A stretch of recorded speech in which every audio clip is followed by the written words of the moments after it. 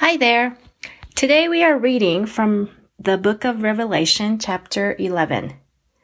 After reading this chapter, I was convinced again that the book of Revelation is not meant to make us scared or be fearful of the judgment, but it is meant to be read with great expectation because each chapter is filled with God's grace and the good news of hope and encouragement.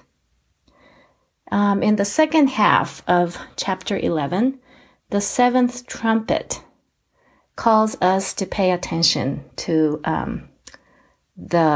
what heaven announces, the great announcement that God makes for us all to listen carefully to. And it reads, the kingdom of the world has become the kingdom of our Lord and of his Messiah, and he will reign forever and ever. And I noticed that the tense of this announcement is present, the present tense. It is not about the future when he will come and reign, but that the kingdom of the world has become, and it is now the kingdom of our Lord and of his Messiah.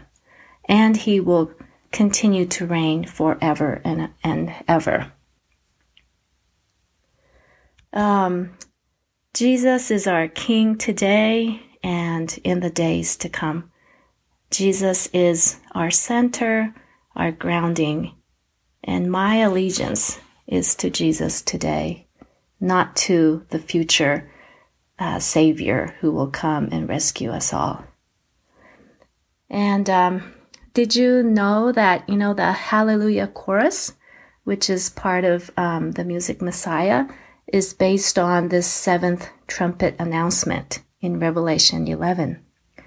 The kingdom of this world has become the kingdom of our Lord and of his Christ, and he shall reign forever and ever.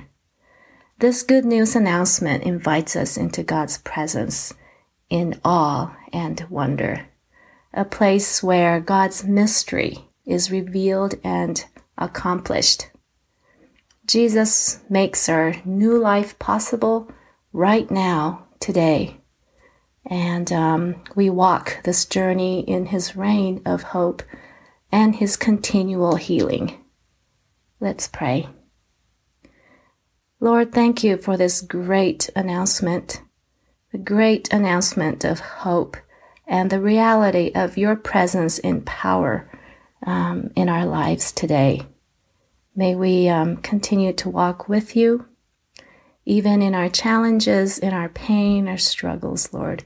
We know that you are with us with your power of healing, of your promise of hope, and your continual work in making this world a new creation.